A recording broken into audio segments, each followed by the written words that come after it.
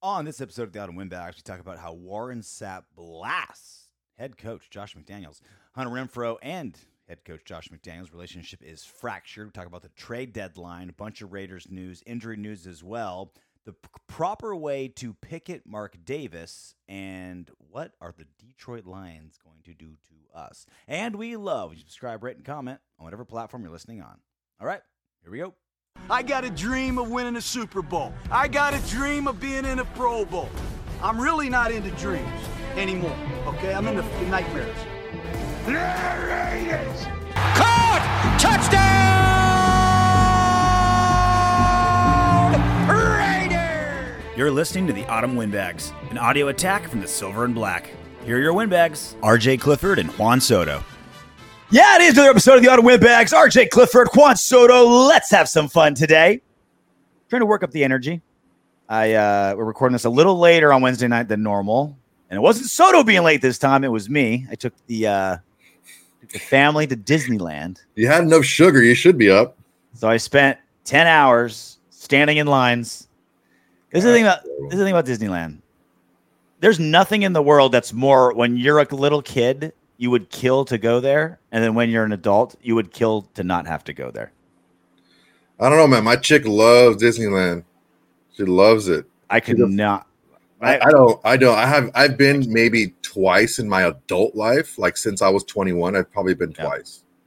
And They I are was just there each time. Disneyland, just master manipulators and taking that moment of your toddler and just monetizing it. Like, you're gonna wait in line all day long. You're gonna pay hundreds of dollars. I remember when I was a kid, if you were in Southern California, it was $26 to get into Disneyland. Parking is $35. Yeah. Parking is $35. Man, look, they've been doing it for like 70-something years. Like they've got that locked down. It's like ingrained in like the fiber of like your family, your like generational, like just imprinted in your DNA and your genetics now. Disney is in there. When I'm there, I feel like I'm in like a bazaar in the Middle East because I feel like I'm getting pickpocketed because just literally you're just handing money everywhere. Oh, corn dog, it'll be $12. They do have beer now in a couple restaurants. It's like $11 for a Sierra Nevada. Jeez. Just like, oh, buy me these like Mickey ears. Buy me this princess staff. You're like, oh, good. $50, $50. Bam, bam, bam. Just like pickpocketed. And if it looks like I went to a strip club because I'm covering glitter, it's not that this time. But it's a combination of glitter from princesses and churro dust from holding my daughter on my shoulders and having her eat a churro on my head. So if it's all glistening, no, I was not at the titty bar this time. That's two of my favorite things. Titty bars and churros. You get you get the Raiders with a decent offense. That's all we need. That's 3 for 3. That's a freaking trifecta right there. 3-way dance. So a former Raider's making big news, and this time it's not for legal problems, although he's had his share of it. And I wonder if he's getting extra mouthy because of his former legal problems, like he was like a great broadcasting gig, and that all went away. Talking about Warren Sapp. He was asked from the What the Football show about Josh McDaniels and the Raiders. What's going on? And this was his answer. We got the wrong guy at the helm. We're trying to implement something that is dead. The Patriot way is dead. Bill Belichick even knows it. The Patriot way is dead, and Josh McDaniels is trying to recreate something that he doesn't have the credentials for. He's not Bill Belichick. We watched him do this in Denver when he drafted Tim Tebow and ran the Broncos into the ground. He's going to do the same thing in Oakland. What did Maya Angelou say? When someone shows you who they are the first time, believe them. Josh McDaniels is not a good football coach. So Warren Sapp's always been a pretty shy guy, not one to mince words, kind of beats around the bush. Yeah, kind of wishy-washy up and down, Yeah, you never really know where he stands. He went all in on old JMD. Yeah, it's not a secret. A lot of people feel this way. And although I do feel that people can adjust different parts of their personalities as they grow, as they get older, it doesn't seem like Coach McHerpes has really changed much. And the same stubbornness that we see in his offense, if that's how he is dealing with players and personal interactions and maybe some suggestions from people on his staff or outside his staff, there's no wonder why the offense looks the way it does. So he brought up two things. He's and I think there's two aspects here that he brought up, and one of them is what everyone's talking about. Josh McDaniels, not a good coach, not a head coach, just can't do it. Mm-hmm. But he also brought up the other side of it. It's like, look, the Patriot way is dead, and he's trying to recreate something that's already dead. So, like, when the Patriot way was flourishing 12 years ago, whenever Josh McDaniels was at the Broncos, he's like, oh, we're going to recreate, something that's winning Super Bowls. He failed even then. Fast forward to 2023, and Bill Belichick, whether it's because he doesn't have Tom Brady, whether it's because he's getting old, whether because Robert Kraft's getting old, whether for whatever reason, whatever Bill Belichick that's been doing so well for so long, it's not working anymore. And so you've got McDaniels, who's like not only trying to like dig up, like manufacture a way of football that he's not capable of manufacturing, he's trying to dig up the corpse of something that he's not capable of manufacturing. So we have to take a look at something as far as like, if you're talking about accountability and being coached hard and stuff like that, that's nothing new, right? Basically, when you're talking about the Patriot way, quote unquote, is the offense that they run and their philosophy around personnel. That's what you're looking at. And that offense, when Josh McDaniels got to the Patriots, that's after they had the growing pains of the early Tom Brady, where they didn't ask him to do too much. He was very, scripted. He didn't make a lot of throws, and he had one or two throws a game, maybe, that he had to go out and, gun and show his arm off and whatever. But mostly it was just, don't turn the ball over. Our defense is great. We have a Hall of Fame kicker. Just don't do too much. And because Tom Brady did that, and he still had the ability to make, bigger throws, he was able to kind of grow in that system. So when Josh McDaniels got Tom Brady, he was already that dude. Yeah. He had already won multiple Super Bowls. So I don't know that Josh McDaniels knows how to build something like that offense from nothing, because he never had to do it from nothing. He got there when he already had the pieces and he had basically the quarterback, because that's what we're all talking about here, right? Let's just call it what it is, because ever since Tom Brady left the Patriots, for some reason Bill Belichick can't win games. So it makes a lot of sense that he's trying to recreate some. Got it? Did you get it? Got you. What I tell you, you got to freaking aim high. You got to aim high. You're dead. Aim high, you're 2 for 2. Yeah, eat someone else's blood, you sucker.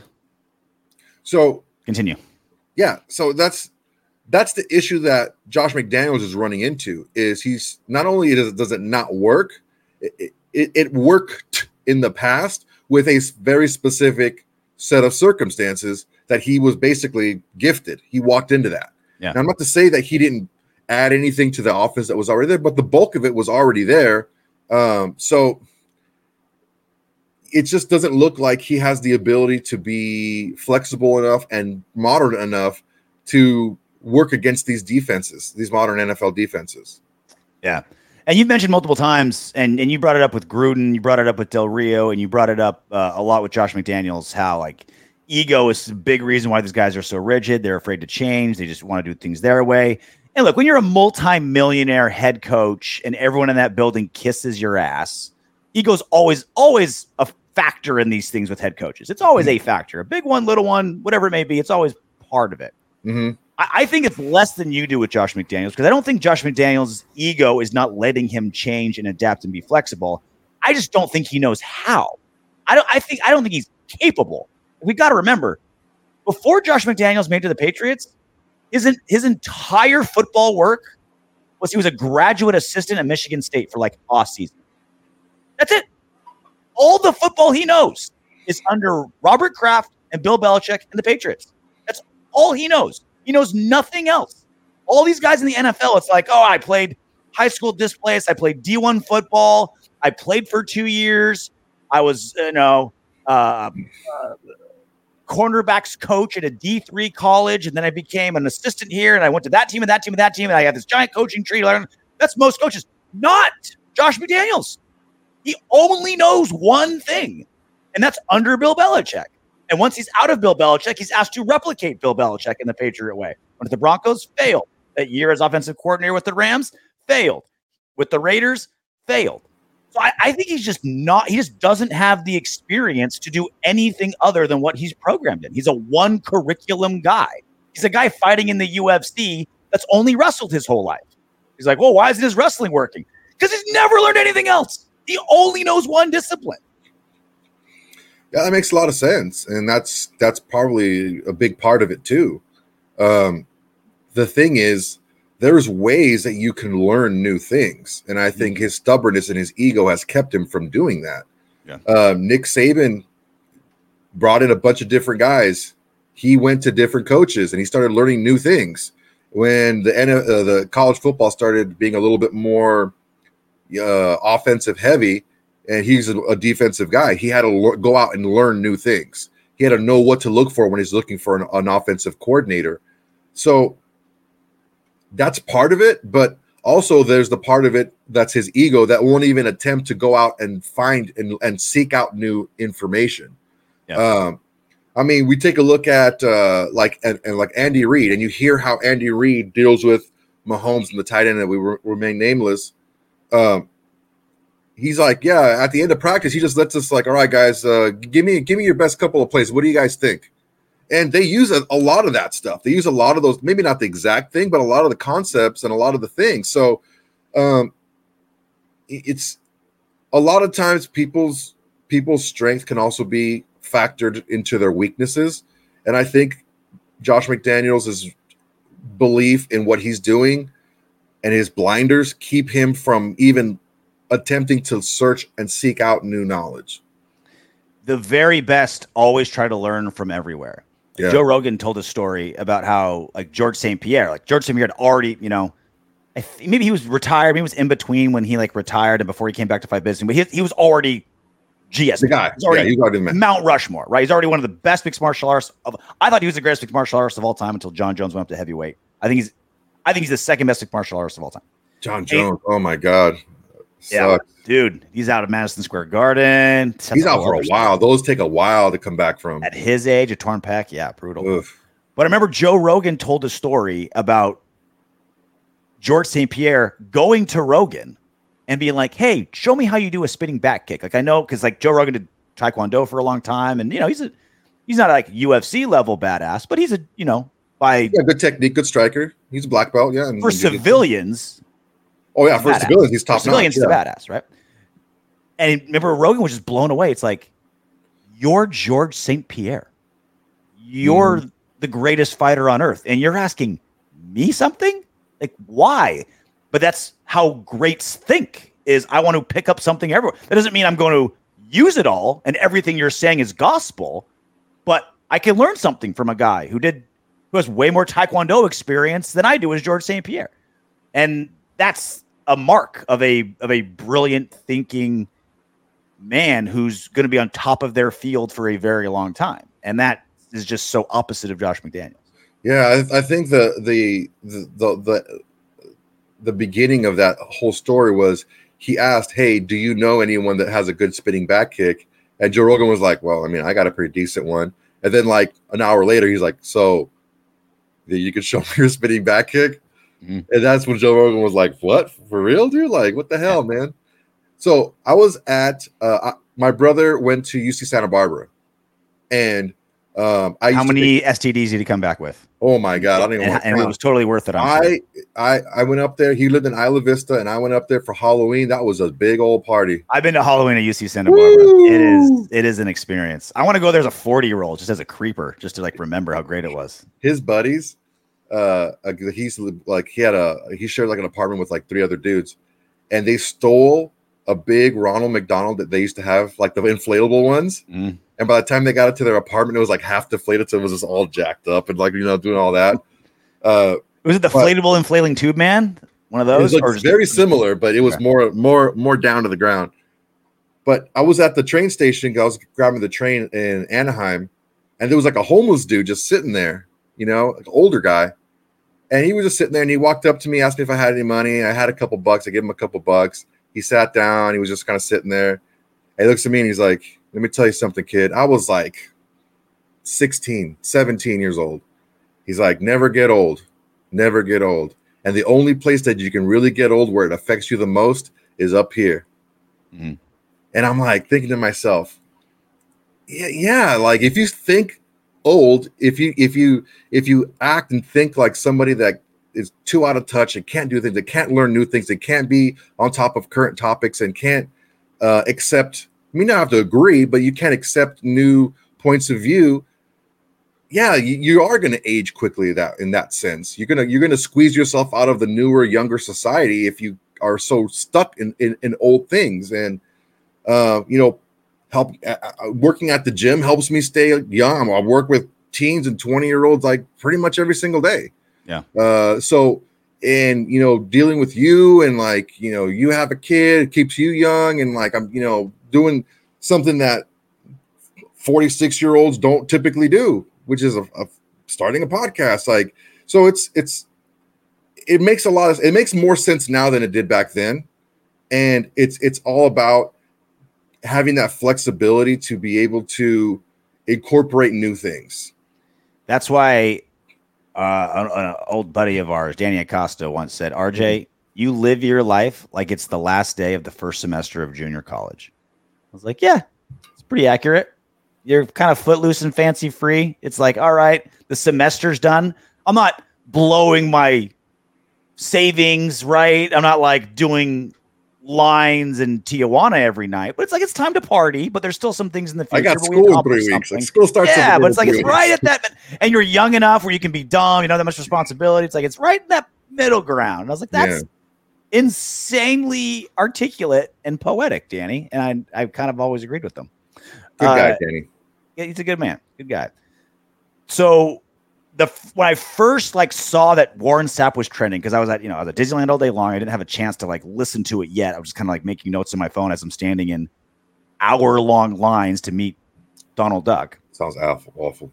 I thought to myself, okay, I'm going to wonder how good this is going to be, because Warren Sapp, after those legal troubles, right? He was on NFL Network and he got caught with a prostitute and he got arrested and the video came out. I mean, who hasn't?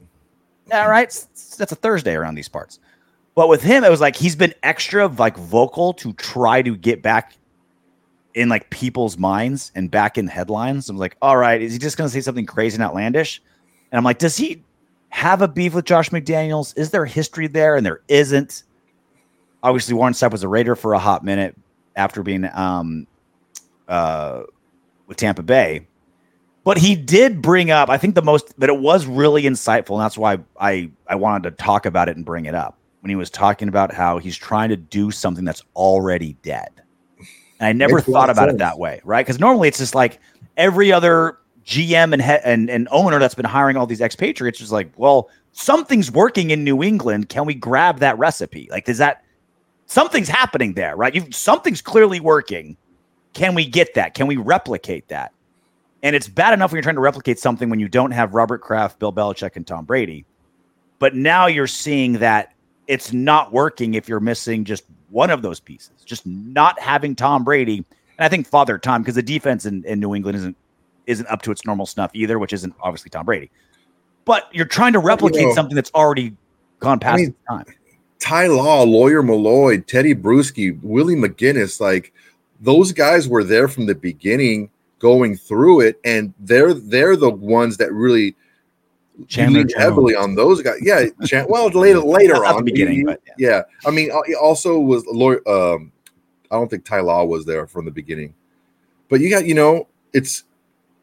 it took a while to get to that point, and I don't know that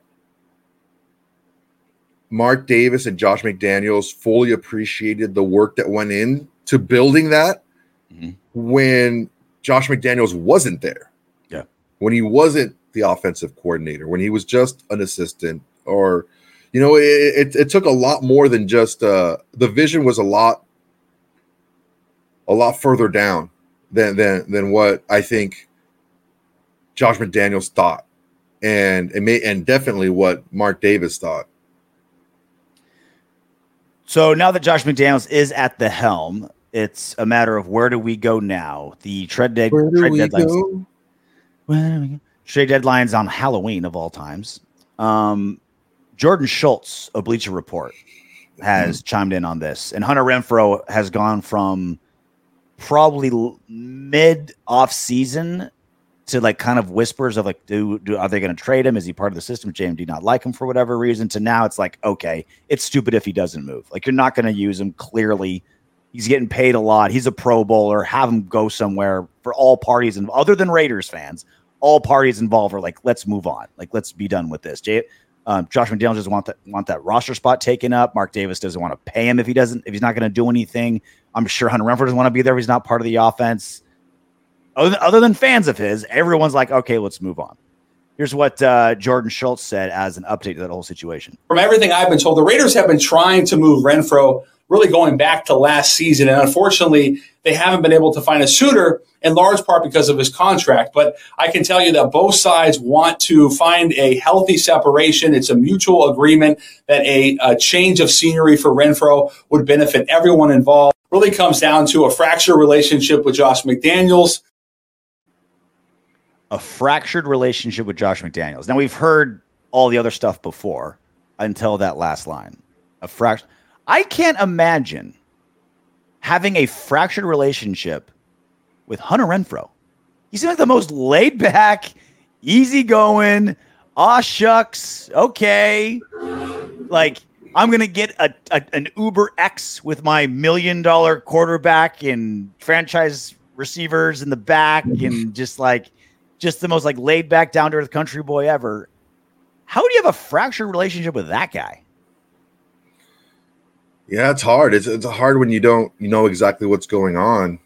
We know that Hunter thrives, from his own words, he thrives on doing things a little bit differently, doing things his own way. Mm-hmm. That is not going to endear yourself to Josh McDaniels. Yeah. We know that his connection with Derek Carr was as such, where they were on the same page and they were like locked in. Yeah. So if, not saying this is true, not saying it isn't, but I could see that maybe some plays that were made weren't maybe part of the offense. It kind of went on their own. Yeah. As a possibility. I'm not saying it did or it didn't happen, but knowing what we know about both of those guys, that Renfrow does really well and is doing his own thing, and him and Carr were just so locked into each other. Yeah, I can see that happening. It kind of gives me a new perspective now, knowing that this has been something that has been brewing for over a year now. I'm sure the injury to Renfrow didn't help last year, and maybe McDaniels doesn't feel like can stay healthy, so he doesn't want to put him out in the field to get him hurt again and not being able to trade him. I don't know. We talked about this in the offseason about like all the little microcosms of what we can watch with Josh McDaniels. And one of the things we talked about was, can he and Hunter Renfrow work, right? Like a good, I think probably the greatest quality of a coach is to get the best out of your players. Mm-hmm. Like there's, hey, if you're a GM, how do you handle that? What's your offense like? What's your defense like? What's your, how do you manage the cap? How do you deal with all of your assistants? How do you handle the media? There's a million things that make you a good or bad coach.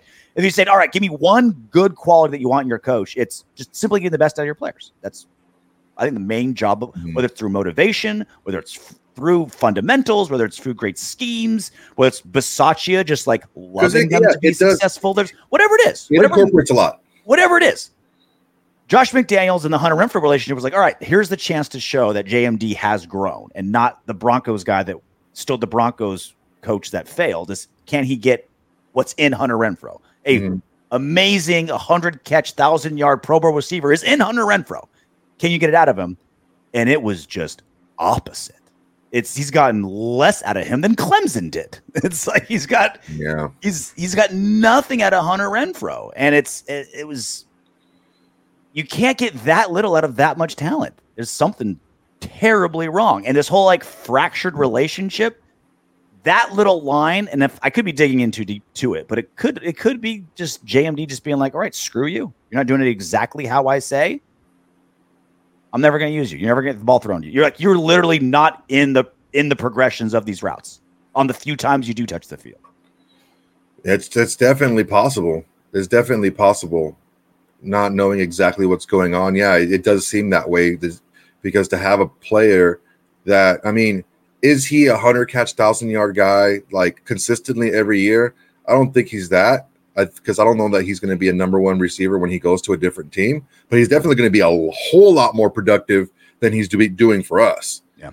And that's the frustration, is that in Josh McDaniels' system, a slot receiver can be a stud. He's always had a good slot receiver, and it's a big part of the system. So it's like a double whammy that you can't make a good slot receiver produce. And the thing is, you can't really use the excuse or the reason that he wants his slot receiver to be able to like do more, run the ball, like jet sweep stuff, because he only does it like once a game. Yeah. And the thing is, and we talked about this already in a previous show, and you and I were talking about this with Rory. If you're going to run a jet sweep, you should run the action at least 3 times a game. Mm. You don't have to do the jet sweep 3 times a game, but there's a lot of different things you can do off a jet sweep, right? Yeah. You can do play action. You can fake it and give it to JJ on a dive.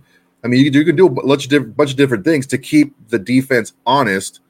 And the jet sweeps will work a lot better when you actually run them. So I see it from that perspective. But he has too much talent to be used this little. Do I feel like he's this locked in 100 receiver guy like a Devonta Adams wherever he goes? No, he's not that guy. But he's a whole lot better than what he's showing us. Or what he's allowed to show us. It's going to be yet another Josh McDaniels, Dave Ziegler situation where we're trading a Pro Bowler for a sack of marbles. Like, it's going to just the Darren Waller thing, we got a good deal after everything soured, right? If you look at the second we traded him, getting a third for him, especially in hindsight, that was the right move there, but it never should have gotten to that point, right? Paid him 2 seasons early, let it all fall apart. Derek Carr, the no trade clause, got nothing for him. Like, he's, the franchise quarterback somewhere and got nothing for him. And I feel like Hunter Renfrow is going to be another, we drafted the rare hit in a draft, right? 5th round pick that, credit where credit's due, right? Gruden and Mayock, hit it, right? They got a home run in the 5th round, the rare times they do, and it's going to be squandered. And it's just when we do actually finally do 3 things in a row right, we blow it at the finish line. I mean, look, we traded Ngakoue for Rock Yassin, and then we let him walk.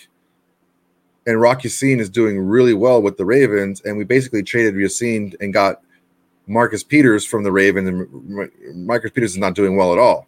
So basically, we traded away Ngakoue for nothing.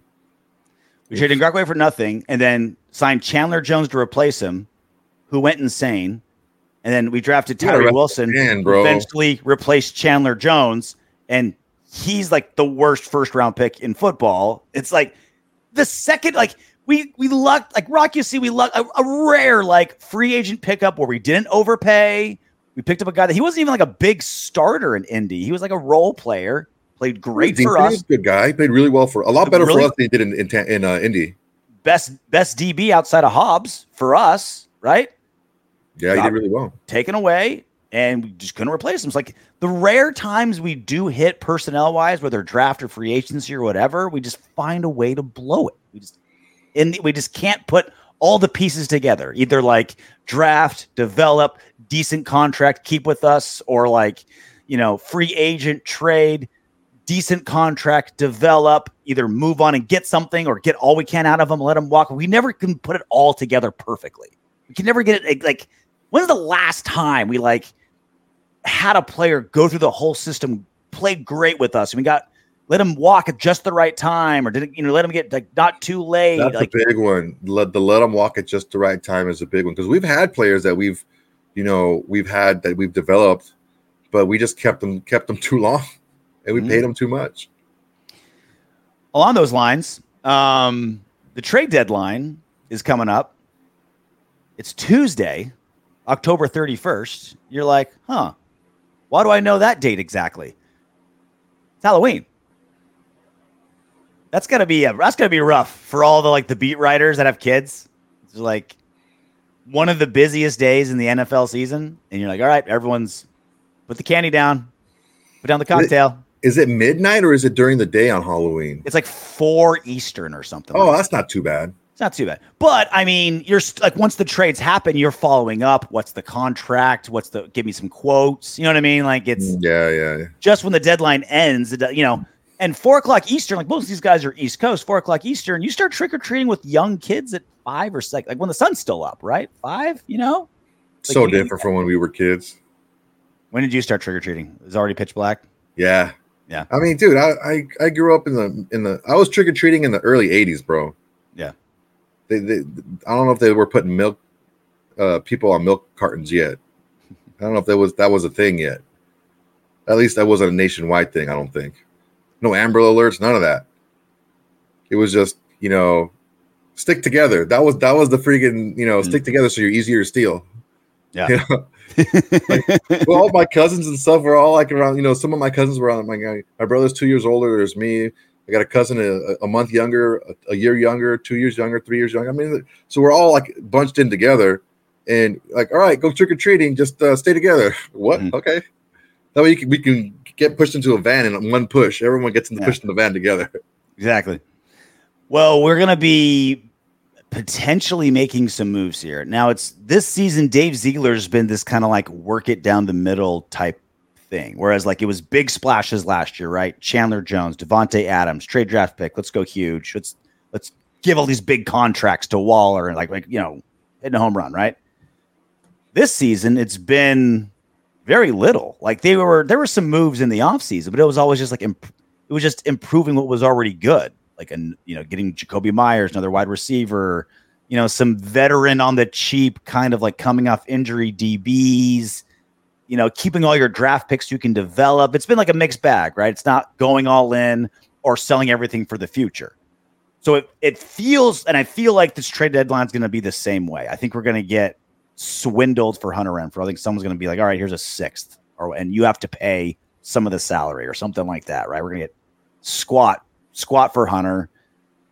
Maybe get a guard from somewhere, maybe get an end from somewhere, but it doesn't seem like there's going to be any massive moves, but it feels like there will be some moves. I mean, there should be some moves. So it's hard to say that there will be, because I mean, there's not been any indication that anything is like really cooking, at least, Yeah. That's the hard part. It's like, yeah, do you have to are we asking Dave Ziegler to like divulge what he's doing? But I mean, I don't see. I mean, they're really tight-lipped anyway up there, but still, man, like that's like getting borderline ridiculous. Like we're hearing zero from anywhere.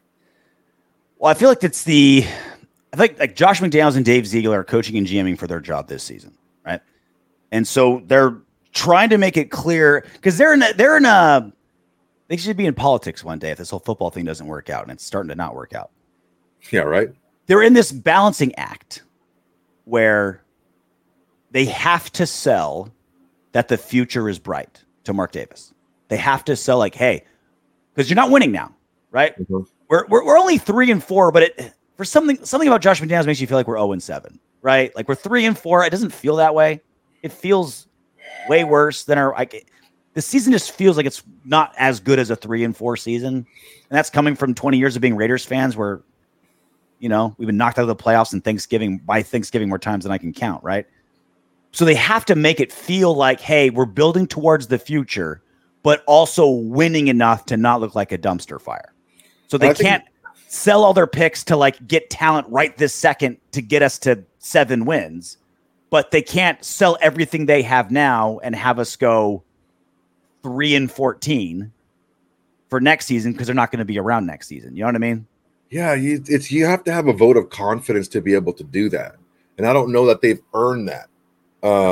And because I don't know that anything, and this is hard because we don't know the conversations that have. For all we know, this is them tanking. He's like, I'm just going to keep my offense really simple. I'm not going to tell. I have a bunch of stuff in the can that I'm not going to show. I'm just going to like go out there and we're going to lose and we're going to, whatever. We're going to win some games. We're going to lose some games, but we're going to go out there and we're really going to build for the next season or whatever. Who knows? I doubt that's the case. I really don't think that's the case at all. But for someone trying to win, I don't know that he's really done anything that anyone can point to and look at and say, okay, this is why I'm going to give you a vote of confidence moving forward after what you've shown me this year and change. And I mean, everyone on earth except for Mark Davis thinks that, you know, we should move on from Josh McDaniels. Yeah. And has it been like a kind of a not unspoken thing, but like kind of like a side deal, like, hey, look, we're going to really stink. Yeah. And then we're going to push moving forward, and we're going to do everything we can to move up in the draft to get the quarterback that we want, and we're going to do this and that, blah, blah, blah. Is that the plan? Who knows, man? Who knows? But if you're going to make those big moves, you better have the backing of the man upstairs, because if not, heads are going to roll. The backing of God. Or Mark When it comes to the Raiders, yeah. So a couple specifics. You can always tell when a journalist or a YouTube guy or radio host or whoever, and they're talking about Devontae Adams with the Raiders, and they say like, yeah, he should ask for a trade. They should move on. You can tell the ones that do their homework and the ones that don't. Devontae Adams isn't going anywhere this season. His dead cap's like $50 million. No way.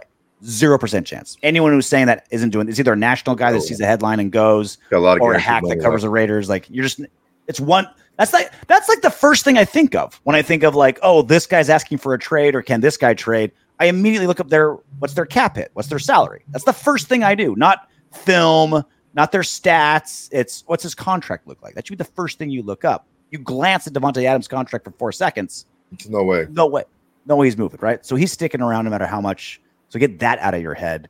Hunter Renfrow, I think for sure is going to be gone by October 31st. Now it's just a matter of, can we please God get something out of this guy value-wise? The spots, because it's Josh McDaniels and because it's Dave Ziegler and the way they've approached the entire offseason, I don't think they make like any defensive moves. I think maybe they get like a guard, because that's all they do is just try to soup up the offense with what they want and say, all right, Patrick Graham, here's some duct tape and baling wire. Try to scrape together a defense. He does little pieces here and there, but they're trying to build that defense young. Mm-hmm. You can tell what they're trying to do, and to some extent, I understand, because it's not it's not like you're really close to being a great defense, and a piece is going to really put you over the top. Can it make you better? Sure, it's going to make you better. The player's better, but overall, how worth it is it? But you got to start doing something. And, you know, Epps is playing pretty good. Merrick's coming into form. Spillane's okay. He's spotty. He's good. And then, you know, he's missing tackles, you know, the next day. So Hobbs is still hurt, which we'll get to. God damn, Diablo got hurt. We don't know what's going on with him, which we'll get to. Yeah, we'll get to that too. It's just there's it's a lot going on. There's a lot going on, and the thing is we don't see any type of like a pattern. You know, well, I feel like this defense was built around Max Crosby, Chandler Jones, Tyree Wilson will get pressure, and they'll make everything better, right? Like the line has to get pressure off the edge, fixes a lot of things, right? It covers up a lot of warts. It's really good makeup for some over the hill DBs or some developing DBs or some poor tackling linebackers if you can get a really good pressure off the edge. And other than Max Crosby, they're not getting it, right? Obviously, Chandler Jones didn't play a snap, and Tyree Wilson has had like one play all season where you're like, oh, there's Tyree Wilson. He did something. And so that's held the whole defense back. And so because there's a lot of good edge rushers available. Like there's some pretty decent edge rushers that are going to hit the market. And rushing defensive tackles too. And so do you go and get like another defensive end? Like you're paying all the dead cap on Chandler Jones. You used a 7th overall pick on Tyree Wilson. You pay Max Crosby a ton, worth every diamond more so, but you pay Max Crosby a ton. Do you get yet another edge rusher? Because the market says you should, but is it just like, let's just stack them up and we'll win with volume? I mean, it's possible. You can get a guy that can rush from the inside. There's, you know, Chase Young's out there. There's Leonard Williams is out there. So there's some guys that are out there that can rush from the inside, which is what you need the help from. Yeah. But I wouldn't necessarily go with another edge. I would get, if I'm going to do something to my defensive line, I'm going to do something inside. Minnesota's Daniel Hunter is probably going to be out there. I like him a lot. Get him for not too much. From Minnesota, yeah? Minnesota, yeah. So Daniel or it's Daniel, right? Is it Daniel? Is it Daniel or Daniel? I mean, it's spelled Danielle. I think it's Daniel. Daniel? Yeah. Even when he's on the Raiders, we're still not going to pronounce his name right. You know we better learn how to say it. You know how I roll. It is a cool name, and the Raiders do have awesome named players. They don't play for crap, but God, their names are sweet. You look down at a roster, sick ass look names. At some of the names, right? That's why Rocky Yassin, I miss him so bad. One, because he's playing good. He had maybe the coolest name on a team of cool names. Rocky Yassin? That sounds like an 80s cover band. An awesome name. Injury report. We don't got one. We're recording this on a Wednesday, and because we're playing on Monday, it's all pushed back a day, so there wasn't an official injury report. And we have a lot of big questions. Obviously, the biggest one is the quarterback. Josh McDaniels didn't have to give an official injury report on anybody, but he did say this to the media today. Asked about Jimmy G when he's going to come back. That's a medical thing. Honestly, I wouldn't be able to put a percentage on that. I know he's doing well, but that's something that they will let us know exactly when we're able to turn the corner. I'm hoping for this week, but I don't have clarification on that yet. What he said on Sunday after the game was, if Jimmy G is healthy, he's playing. And there's really nothing that Brian Hoyer did Sunday or the other 12 starts before that to not get a win to say, let's move on from Jimmy G. Not really a quarterback battle, even if Jimmy G comes back, but we don't know when that is and how long he's going to be because they're very mum about details on injuries. Yeah, that whole press conference was just really just deflating, just his mindset. Josh McDaniels. Trying to use a former offensive coordinator from the Patriots and use the deflating. Yeah, right. Technology. It was really deflated. It was just, they're trying to. The media is doing their job, and they're trying to ask Josh McDaniels about why he didn't use Farva instead of Hoyer, and at least why didn't he put him in at half? And, McDaniels is very dismissive. He was very condescending. Like, yeah, this isn't preseason, this is, he went in there and scored a touchdown. Farva went in there and scored a touchdown. Granted, it was in mop-up time, but he still the offense still looked a whole lot better when he was in there. Well, and that answer is ridiculous. It's like, well, Aiden O'Connell looked really good in preseason. This isn't preseason; it's regular season. It's like, okay, Brian Hoyer looks terrible in regular season, and he didn't look as good in the preseason either. Yeah, well, it's like there's no way to use that analogy and have it work. It's like, we want a proven guy that's done well in the regular season. That's not Brian Hoyer. It goes to what we talked about earlier is his stubbornness and his ego. I'm going to use Brian Hoyer because this is the guy that I brought in to back up. And, he got a lot of weird looks, and Brian Hoyer and 15-year vet Brian Hoyer, like, going to retire Brian Hoyer. You want that guy? And it's like almost he's force feeding just to prove a point that you let Jarrett Stidham walk. Got a 2-year, $5 million deal. None of this stuff makes sense. And as far as the press conference goes, more recently, it just his condescending tone and how dismissive he was of the skill level of Farva when they played with the same teammates against the same players in preseason. Farva looked markedly better, and the offense looked markedly better when they played the Chargers, when Farva was in there. He did have some turnovers, but he got better as the game went along. It just shows a lack. He's playing two different sides at the same time, and it just being a big mess. It's like, yeah, I want to start Hoyer because he gives me a better chance to win right now. Really, it doesn't look like that's the case. Never overlook coaches just falling in love with like football guys. Because you think about it, right? Like, you have a game, you have 17 games all year long, right? You have preseason and off season and open workouts and OTAs. And you have a million more practices, meetings, film sessions, workouts than you do actual playing time. So when you fall in love with a dude, right? You're like, oh, I just love having Brian Hoyer around. Like, he's great in meetings. He's great in film sessions. He knows my scheme. Like, we talk about the same crappy Netflix shows. We play the same video games, whatever. Like, so often we underestimate how much that goes into coaches' decisions because you're with that guy. Like, 99% of your time with them isn't in the game. And sometimes you forget, like, oh, this guy makes me feel good. This guy understands me. This guy gets me. It's like, he's a football guy. Yeah, I love this guy. And you're just like, he doesn't produce. But that's all we see and all we care about. And that's all that should be cared about. Yeah. But they don't produce on the back end.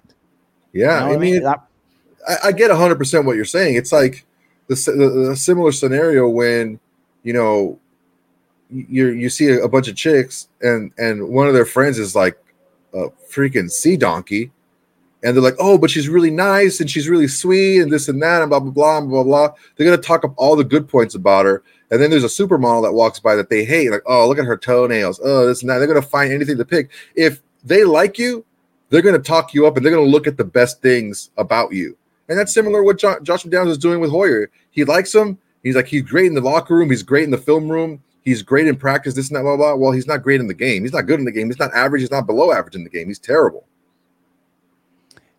And it's just like you forget sometimes how bad they are in the game because you spent 12 hours with them every day for the last 6 months. And you're like, oh, wait, yeah, you can't do the one thing I need you to do, and that's win football games.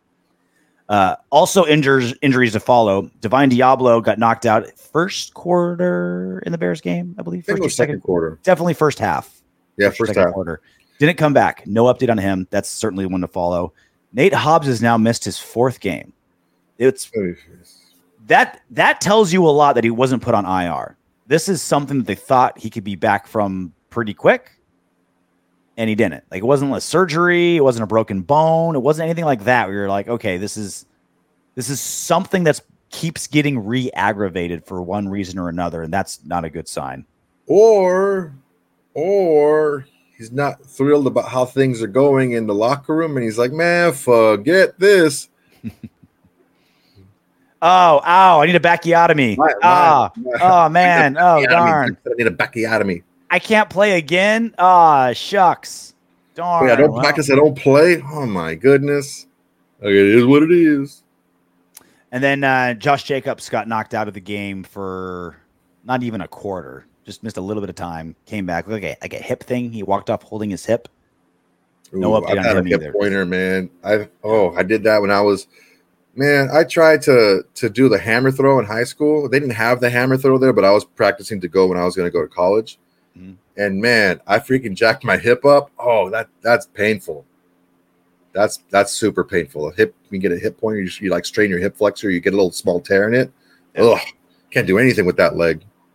Good thing Josh Jacobs is an Adonis, and he'll probably fight through it. But those are the 4 injuries we're going to be following when the reports start coming out. It's so weird with Jimmy G getting hurt. Normally, it's like a kick to the nuts for a team. But for Raider Nation, you're like, good, give us Farva. It's like the one team of other 31 teams. The starting quarterback goes out. You're like, oh, season's over. This is DEFCON 2. With Raider Nation, we're like, sweet. Come on. Okay, Farva. I'm gonna tell a joke that kind of like made shows how Raider Nation felt, right? Because we said, yeah, man, if Jimmy G doesn't play, then Farva's going to go in. And it's like, no, we're going to start Brian Hoyer. Like, deflating, right? Mm. So a guy, he helps an old man across the street. And the guy's like, hey, man, I'm a wizard. I can grant you one wish. And it's like, man, okay, can we time out the I'll just say the regular word. It's like, yeah, I want a penis that touches the floor. And the wizard goes, okay, bam. And he hit his wand, and the guy has no legs. Mm. That was Brian Hoyer going in. Like, we got what we wanted, but not the result that we were looking for. I got almost the exact same joke, but I think mine's better. We'll let you guys decide which joke was better. So a guy walks into a bar, and he sees a tiny 1 foot tall man You've playing told the this piano. joke before. Playing the piano? That one? Yeah. Right. For those, we have a whole bunch of new subscribers. We got to do it again. Okay. Guy walks into a bar and there's like a 1 foot man, tiny man playing the piano. And he goes to the bar. He's like, dude, what's up with that crazy tiny guy playing the piano? He's like, well, there's a genie in the back and he's giving out wishes. And he's like, but he's kind of hard of hearing. So you have to like really speak up. So he goes to the genie and he's like, I want to be a millionaire. The genie says, what? He's like, I want to be a millionaire. And he comes back and he has a whole bunch of balloons. He's like, oh, I gave you a bunch of air, a whole bunch of air. He's like, oh man, what a waste of a wish. So the guy goes over to the bartender with all these balloons and he's like, look, this genie can't listen. He didn't give me the right wish. The bartender says, oh, you think I asked for a 12-inch pianist? Nah. But he's here all week. Ready to do some what up win backs? Yeah, let's do it. Cedric Moore, 80-53. You think this hurts? Wait till we play the Lions on Monday night. Like Soto said, Lions won't use any spit. I don't know what the Lions can do to us. I don't think it's going to hurt as bad as the Bears because the Lions are good. Like the Lions on paper should dick slap us. What are they now? They're like 7.5 point favorites or something. RJ? Oh, that same one. Where jar? That's why I said penis. I think that the potential for the game could be a lot bigger than 18-point loss. They have an explosive. Oh, for sure. They have an explosive. Oh, for sure. I'm just saying losing to the Bears by how much we did, we could lose to the Lions by twice as much and won't hurt as bad. Yeah, they're but 8.5 point just favorites. the fact of taking a fat L like that again in prime time. Like at least we were hidden in like an early game with a bunch of other early games. This is like exposed in front of everybody. If you want to get your asshole rammed by a team, it's the 10 a.m. window. Like that's when you want to get embarrassed. There's like 9 other games on. Like you're good. Yeah, this can be potentially very ugly. And honestly, I never want us to lose ever. I don't think that you can win by losing. I think that you may get a better draft spot, but you also lose a lot of people that could be good players that make the bulk of your team, right? Yeah. Because of the just the culture that breeds. But if we get embarrassed the second week in a row on Monday Night Football, that could be just the fire that gets lit under Mark Davis's butt to make him do something. Victor Angiuano, 7401. Raider fans should show up to the Aces parade with signs and banners that say, "Fire Josh McDaniels." Well, what are the odds that you brought that up? And exactly that happened. Literally what you said happened. I wonder if this is Victor. I wonder if he's. We got to ask him. That's Vegas Ralph. Shout out to Vegas Ralph. Vegas Ralph.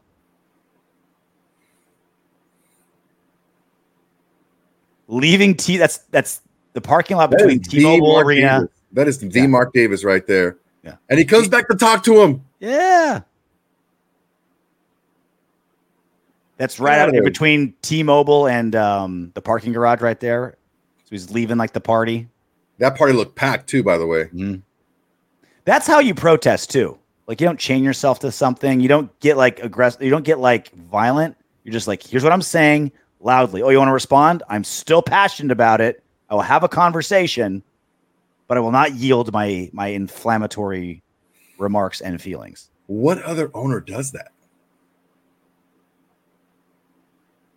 I've seen owners do it like in the media, on social media, like doing an interview, stuff like that. But like, what owner has gone face to face twice now with what owner is out in the public like that?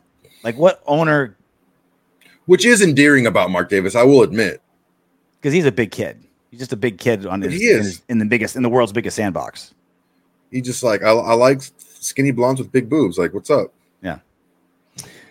Jeremiah Rose, 4681. I give Soto so much grief, but yes, playing good cop, bad cop with RJ is entertaining. I'm glad somebody likes it. Which one's the good cop? Which one's the bad cop? I don't know. I think it changes. We're like The Wire. We're both crooked, but we just sometimes, like one episode, I'm more moral than you are. That's a great show. It's the most well-written show ever. I can listen to the argument that there are better shows and make, Sopranos, Breaking Bad. We can have these conversations. When you say like, which show was written better than The Wire? No way. Not even close. One of the reasons why it was such a well-written show is because each season was written on its own. We talked about this before. Yeah. It was such an early show. It was encapsulated on its own. It could be its own thing, but it always led to the next one, right? Like it was the drug trade, and then unions, and then education, and then media. Yeah. All the same characters flawlessly, but you bring in new guys, but the old ones flawlessly move between them without any jump around. All the characters. It was the first show where the characters were super realistic. There's not one good guy. There's not like one, that's the protagonist. Every one of them is a piece of garbage in some way. Yeah, and it's like the reason why it happened that way is The Wire didn't know that they were going to get picked up year to year. Mm-hmm. Like, okay, this is your year. We don't TV, HBO making their own content really wasn't a thing back then. They had what was that one in jail? Whatever that was. Yeah. Darn it. Yeah. It doesn't matter. Rick Fox was on it. But yeah, there's that. This is going to kill me. I know. It's killing me right now. But it wasn't like a guarantee that they had 2-3 years to go. Thousands of listeners are screaming at their phones and computers right now. No, but they had that show to tell the story in that season and that season alone. So they had to tie everything together, had to make everything make sense. And it was Oz. Oz. There you go. Boom. But yeah, so then be a swear jar. Basically every single year was like that. Okay, you got another year. Okay, we got to do it again. Well, we already told the story. We already ended a lot of the things that we were telling. Well, let's tell it from this perspective. Okay, there we go. And you do that. And just tell a new story from a new perspective with the same characters. That's why it was just so brilliant. It was a great show. Great show. Then you got Bunk just being awesome. The best part, what I started to use, can we time out with the freaking thing? Because I'm going to say something bad. Okay. Earmuffs, earmuff kids. Earmuffs. Shit. Got your ass. That was so good. He was on a show. It was on a movie. What was that movie? Cedar Rapids. And he played a guy that liked the show The Wire. He only plays that character, which is all he should do. Like, most actors don't like being typecasted. He should only be that. I mean, he was a very buttoned down version of that, but he played in the movie. He played that character again. It was great. So good. All right, that's it for us. We will do a pre-game show leading up to Monday night, probably Friday. I'm going to the UCLA game Saturday, and then Halloween party, and then football Sunday, and then Monday night game against Lions. So we'll probably do it Friday, give you guys an extra day to enjoy it before we do that. Post-game show Monday night right after, and then probably, I know it's Halloween on Tuesday, but if something big happens, we got to go live. Yeah. The trade deadline for us on the West Coast is 1:00. So we got it. If something's worth us pulling ourselves out of our families and work, then we'll definitely do it, because that's trade deadline, and that's what we do. We're as devoted as you guys are, or as we are to you. Also, the wheels are turning for a lot of things. The best way you can help is to become a member. Memberships are now available, 3 different levels. You can click the join button right there. Just click it right now and just look. Just window shop, right? You're just, you're walking by Gucci. You're just looking in the window. You don't have to go in. Just look, see if it entices you. If not, no big deal. Glad you're here. And the first wave of equipment for the new studio just came in the mail this evening. Got some filters, got a new lens, got some stands. It's all starting to come together. So big things are happening. Glad you guys are along for the ride. It wouldn't have happened without you guys. Until then, no going wood if you're with me.